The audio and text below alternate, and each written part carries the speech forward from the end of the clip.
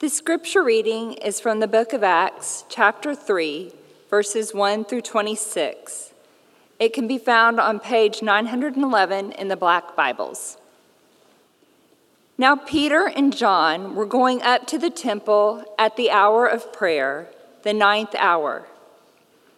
And a man lame from birth was being carried, whom they laid daily at the gate of the temple that is called the Beautiful Gate, to ask alms of those entering the temple. Seeing Peter and John about to go into the temple, he asked to receive alms. And Peter directed his gaze at him, as did John, and said, "Look at us." And he fixed his attention on them, expecting to receive something from them. But Peter said, "I have no silver and gold, but what I do have, I give to you.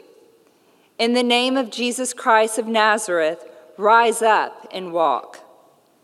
And he immediately took him by the right hand and raised him up, and immediately his feet and ankles were made strong.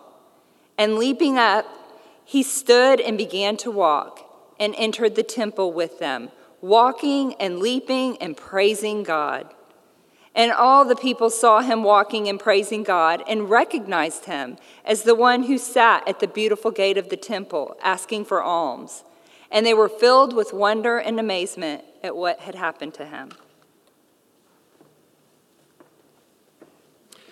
While he clung to Peter and John, all the people, utterly astounded, ran together to them in the portico called Solomon's. And when Peter saw it, he addressed the people.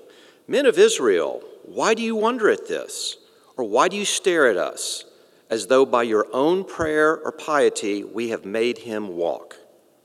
The God of Abraham, the God of Isaac, the God of Jacob, the God of our fathers, glorified his servant Jesus, whom you delivered over and denied in the presence of Pilate, when he had decided to release him. But you denied the holy and righteous one, and asked for a murderer to be granted to you, and you killed the author of life, whom God raised from the dead. To this we are witnesses. And his name, by faith in his name, has made this man strong, whom you see and know, and the faith that is through Jesus has given the man this perfect health in the presence of you all. And now, brothers, I know that you acted in ignorance, as did also your rulers. But what God foretold by the mouth of all the prophets, that his Christ would suffer, he thus fulfilled.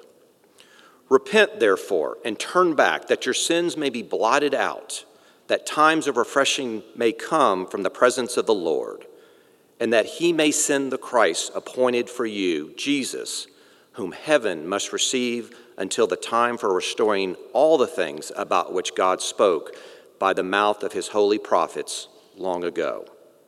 Moses said, "The Lord God will raise up for you a prophet like me from your brothers. You shall listen to him in whatever he tells you. And it shall be that every soul who does not listen to that prophet shall be destroyed from the people." And all the prophets who have spoken, from Samuel and those who came after him, also proclaim these days. You are the sons of the prophets and of the covenant that God made with your fathers, saying to Abraham, "And in your offspring shall all the families of the earth be blessed." God, having raised up his servant, sent him to you first, to bless you by turning every one of you from your wickedness. The word of the Lord. Thank you, Scott. Thank you, Becca. I'm preaching over here, mixing it up a little bit, exploring the space. My name is John Trapp. I'm the senior pastor here at Christ the King. It's great to be with y'all. Christ the King is a place that is not just a place to be seen. We want this to be a place where you are known. And we believe that, we want that because we believe that God, he knows us. He knows all that's true about us and welcomes us to join him. And so let's do that now together in his word. Let's pray, and then we'll do that together. Father, thanks so much for this time to join you in your word, and we pray that you would help us to see who you are in it. And we pray that you would reveal to us who we are and our need for you. We ask that you do this by the power of your Spirit for our good and for your glory. And we pray all this in Jesus' name. Amen. So a lot of you know that Clay Holland, who was the senior pastor here, is still on staff here at Christ the King. And some of you probably been curious, like, how's that going, having the senior pastor still around? And I want you to know it's been a huge blessing to me. Clay has really helped me in a lot of ways in this new role, and I'm very, very thankful for him. And I want you all to know that. And one of the things that we do together, and one of the ways he's helped me, is on Tuesdays at 1 o'clock, Clay and some of the other men and women on our staff meet with me, and we'll talk about the text that I'm going to preach on and kind of study the sermon together. Clay told me a story about him from right after he graduated from college that I wanted to share with you. So Clay Holland, I want you to imagine him fresh out of college, bulging calf muscles from his soccer days, flowing locks of hair. So Clay was a waiter after he graduated, and he told a story about there was this group at a high top table. They ordered drinks, full meal, dessert, and had a great time talking to him. And Clay's kind of thinking, all right, this is going to be probably a pretty good tip. They clear out, and he's going up to clean up after them. And he's walking up to the table, and he sees a $20 bill on the table. Great. He goes and picks it up, and he opens up the $20 bill and finds out it's not a $20 bill. Instead, inside is a quote from this passage that we just read, and it says, "Silver and gold have I none, but such as I have give I thee." And then it's a 4-part how to become a Christian Bible tract. Now, that's like really convenient for Christians, right? How does that strike you? I mean, it is true a person's soul is more valuable than $20, but come on, I mean, y'all, there's something fishy about that, right? Like, y'all. And what I think that this gets at is something that we're prone to doing in the church, what these folks did with their Bible tract, and it's we are very prone to divorcing a deed of God's grace from the word of God's grace. Deed of grace, word of grace. And the irony of using this verse with Clay's fake $20 bill Bible tract is that Peter and John in this story, when they say this, they're not divorcing a deed of grace from the word of grace that they're about to preach.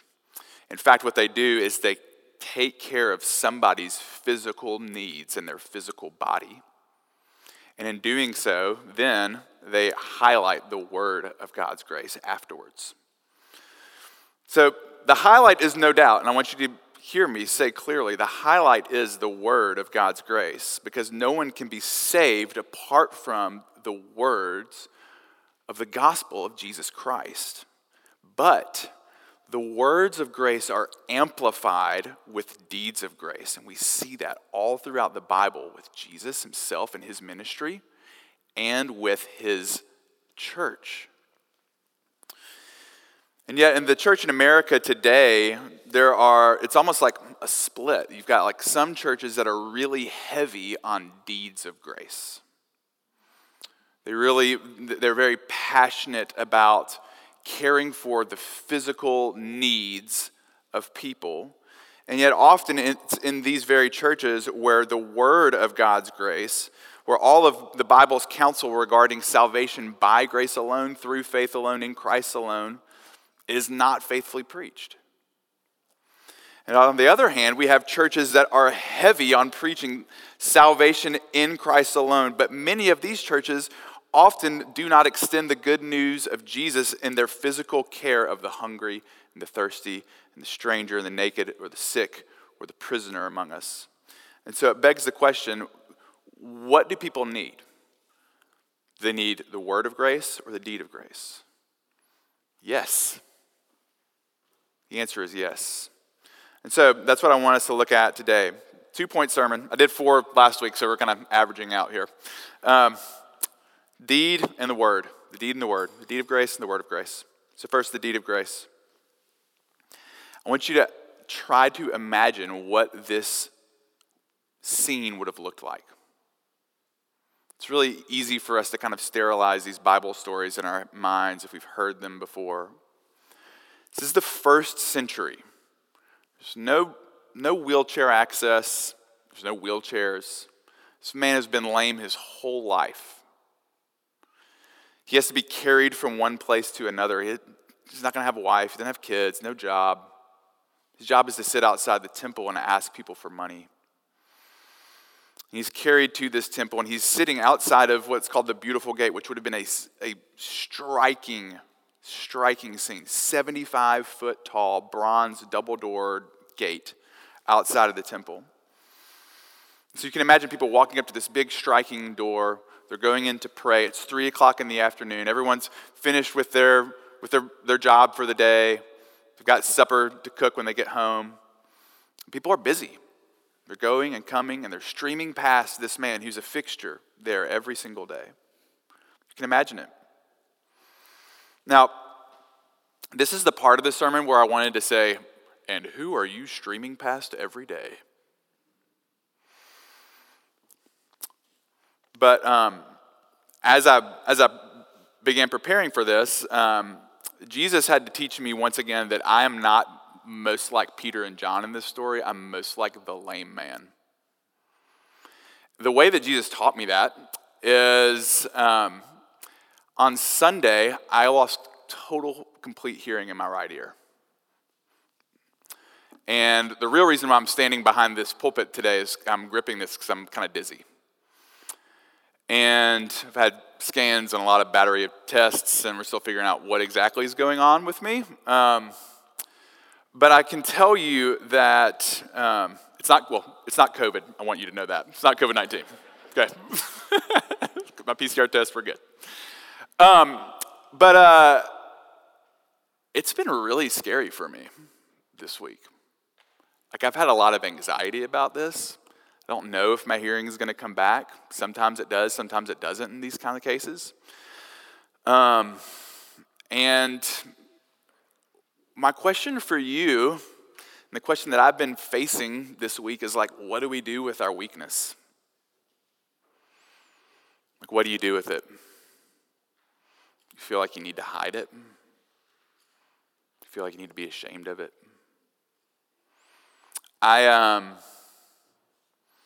I think for a lot of us at Christ the King, we probably feel like we got to smile through it, grin and bear it. I was a campus minister for 7 years at the University of Texas, and the joke with our students is like everyone cries to John, like every student like cried with me at different points, which is a total privilege to get to do that, and I'm looking forward to doing that with y'all whenever you need to. But I don't say this to shame them in any way, but I just noticed this pattern with young men, young women, that when they would cry, almost every time the first words out of their mouth were, "I'm sorry." What's the assumption behind that? Why do we apologize for being weak, for being sad? I think it communicates that we think that our sadness and our weakness and our brokenness is somehow wrong. But it's not. Our sadness is not wrong. Our sadness is something to share, not to be ashamed of.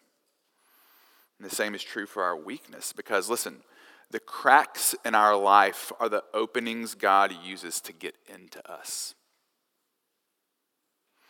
God notices those cracks and he heads straight for them. He sees us in our helplessness. All through the Gospels, the next time you read through like Matthew, Mark, Luke, and John, I want you to pay attention how often Jesus is noticing people, how often he's seeing people, how often he's going up to people in their need. This is who God is. And by the way, this is what happened to Peter. Peter in John 1, verse 42, it says, Peter's brother Andrew brought him to Jesus. Jesus looked at him. Jesus sees him and said, "You are Simon, the son of John. You shall be called Cephas," which is translated Peter. So Peter is immediately seen, known, and named by Jesus. And it just blows my mind that the story of Peter the story of Jesus meeting Peter after Peter's denied him just boggles my mind. It's in John 21 where Peter has denied Jesus, and yet Jesus still is coming after him. Jesus sees Peter out in the boat. Jesus calls to Peter. Peter comes ashore, and Jesus is making breakfast for Peter. And he sits and he eats with him, and then he says, Peter,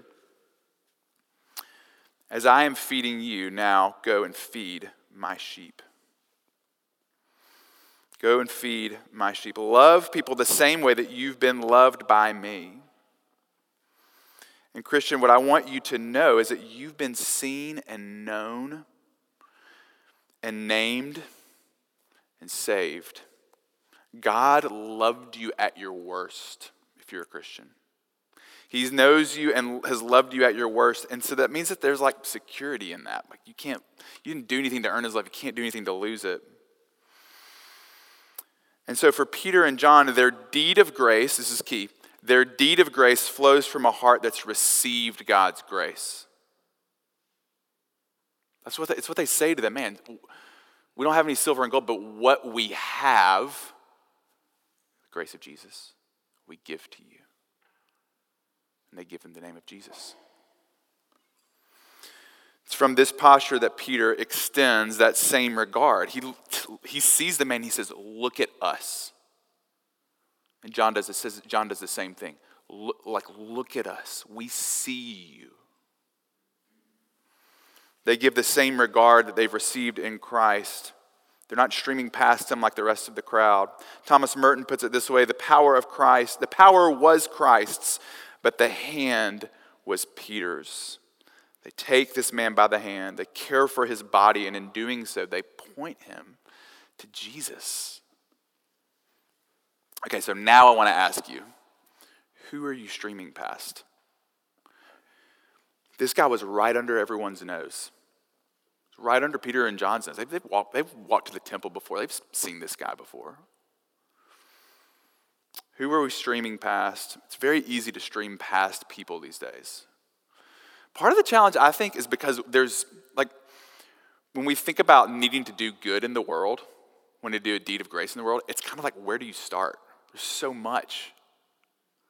The news cycle is crazy with how much there is that needs to be done. And I think part of the anxiety that we get from that is we've grown in our omniscience of all the brokenness in the world, but we haven't grown in our omnipotence. In other words, we know a lot more of the bad stuff that's going on, but we can't really do that much about it. And it feels like there's so much to do, so we don't know where to start. So for a lot of us, where we'll start is I can at least have a broad impact if I post something about it. I'll post something.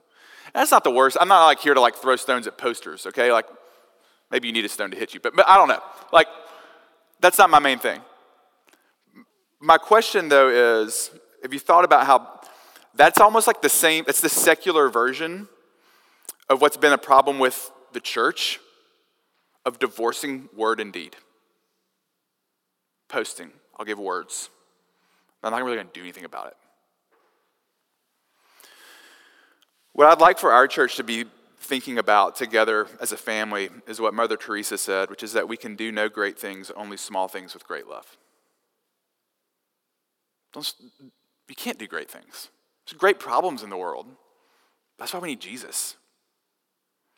We can't do small things with great love. So the question then is, who is right under your nose to where you can pour great love out to them?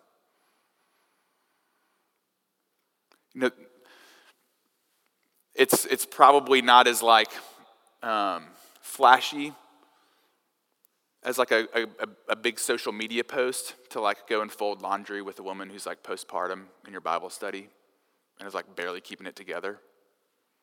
But that's great love, to go and fold laundry with her. It's a little thing with great love.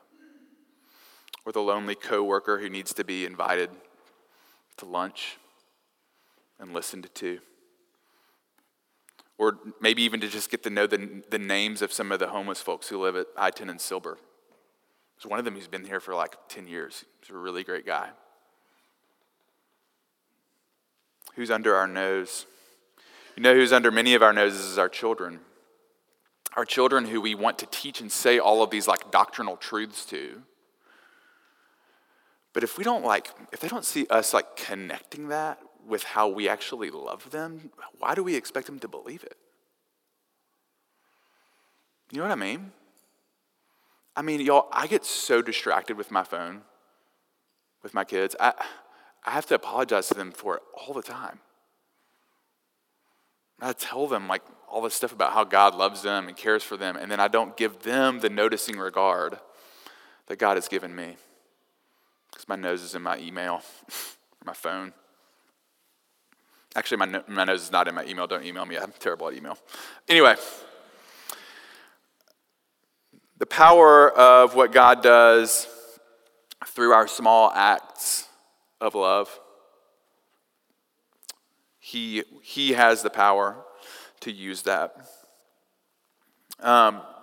Saint Francis of Assisi says this: preach the gospel when necessary, use words. I think that's helpful. Preach the gospel when necessary, use words. There's a well-known pastor today, though, who says, preach the gospel when necessary, use words is like saying, tell me your phone number, if necessary, use digits. Like, you can't have the gospel without words. And that's also true. However, to push back on that, I would say, while we cannot hear the gospel without words, people won't hear the words of the gospel without love. So look at Peter and John. They love this man. They give him dignity. They tell him the name of Jesus, and then their love opens ears, his ears and everyone's ears for the gospel so they can preach the word of grace. Second point, the word. Imagine the scene. This guy that everyone knows is like jumping and praising God. He's clinging on to Peter and John. It probably looks like he won the World Series. You know, like the hug jump thing. That's what he's doing. And Peter points from this man's physical healing to the spiritual healing that's now available that these people who are gathered need. And this is key. In order to hear a word of grace, you've got to first hear that you need grace. And so he starts by telling them something shocking in verse 15. He looks at them and he says, guys, you killed the author of life. Now, remember who these people are. They're leaving the temple. These are all Jews, and this is Peter, a Jewish man, saying to Jews, hey, we all know who we believe the author of life is. Like, he is making a stunning claim. Jesus is the author of life. Jesus, you killed the same God the God of Abraham, the God of Isaac, the God of Jacob, has a son, and you killed him. And he's the author of life. You killed the author of life. These people who are so committed to their scriptures, to their religious practices, are told, you totally missed it. Verse 22, they're told, the prophet that Moses said that God was sending, the one Moses said, you'll listen to him and you shall listen to him, and whatever he tells you, you killed him. The one that Samuel and all the prophets proclaimed, you killed him. Verse 25, the offspring of Abraham through whom it was said, all the families of the earth shall be blessed, you killed him. They are as spiritually crippled as the lame man was physically crippled. And yet, here's the beautiful thing, God sees them. He sees them. And their only hope is to look at Jesus. And so Peter bookends this sermon after a deed of grace that he's done, talking about a servant, this prophetic servant who did deeds of grace. He refers to the servant from the book of Isaiah, and I'm going to read a little bit about him from Isaiah 53. And as I read this, just remember that this was written 600 years before Jesus. Like, this was written before Alexander the Great. This was written before Plato and Aristotle and Socrates. 600 years. He was despised and rejected by men, a man of sorrows and acquainted with grief. And as one whom men hide their faces, he was despised, and we esteemed him not. Surely he has borne our griefs and carried our sorrows, yet we esteemed him stricken, smitten by God, and afflicted. But he was pierced for our transgressions. He was crushed for our iniquities. Upon him was the chastisement that brought us peace, and by his wounds we are healed. By this servant, Jesus, this servant's wounds, your spiritual transgressions and iniquities are healed. Peter is proclaiming this to these people at 3 o'clock in the afternoon outside the temple while the scent of the afternoon sacrifice hangs in the air. There is another sacrifice that's been made. The greatest deed of grace ever. That God himself has become a man. And oh, by the way, people listening, you killed him. And so they ask, what do we do? In verse 19, he says, repent. Now, I want to, you're going to hear me, sorry in advance, but I'm going to repeat this over the years. I want to tell you what repentance is because I didn't get this for a while. For a long time, I thought repentance was, here's the bad thing that I'm doing. I'm going to turn from the bad thing that I'm doing. I'm going to turn towards doing the right thing. That is not repentance. Repentance is a turning. Even here it talks about repent and turn. But all throughout the Old Testament and New Testament, whenever God describes repentance, even the Hebrew word repent, it means like to turn. It's a turning of the neck. Israel doesn't repent. They're called stiff-necked people. It's a turning, but it's not a turning from disobedience to obedience. Repentance is turning from disobedience to Jesus. That's repentance. Because when you turn to Jesus, what you see is that there is grace abounding for sinners like us. And it's that grace that then motivates us to obedience. We turn to Jesus. And in doing that, verse 20, it says, you will be refreshed by God's presence. You know how refreshing it is to be seen and known in your weakness and your frailty? To be known and loved? Refreshing, soul refreshing. So if you're not a Christian, that's offered to you, like today. Today you can come to Jesus and be refreshed in your soul. And Christians, if we've been seen and known this way, then we must do the same. And if we're unwilling to, then what does that say about what we actually believe that God has done for us?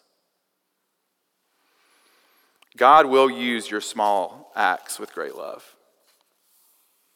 You'll be surprised sometimes how he even does it. I'll close by telling you about my friend. We became friends in seminary. When he was 16 years old, he'd been kicked out of his house. He was couch surfing. And he told me that he found himself on the couch of one of his friends, and that day they were having a church pool party at this friend's house. And so my buddy is at the party, he's kind of hanging out, and an older man from the church knew what was going on in his life. And so he sits down and he talks to him. And in that conversation, he shares the good news of Jesus with him. And my buddy said he sat there and he listened. And at the end of it, the man stood up, he prayed for him, and he said, "Can I hug you?" And he said, "Okay." And he said it was the first time a man had ever hugged him. And he said, when he hugged me, then I knew that God actually could love me. Small act. Small thing with great love. That man's now a Christian, has 12 kids, by the way. Side note. You should know that, though. It's pretty cool. He's a father now to 12 kids. Small acts, small things with great love. What could the Lord do with that through our church? As we try to do little things with great love here in this neighborhood, to our families, to our friends. Let's be a people who show that kind of love so that people can hear the words of grace that Jesus offers for salvation. Let me pray. Lord, we do want the world to hear and to know the good news of Jesus, and so we pray that you would give us lives that make the gospel seen and evident. Help us to live the gospel and to speak the gospel in all that we do, and we can't do that without the fruit of your Spirit, and so we pray that you give it to us, and we ask all this in Jesus' name. Amen.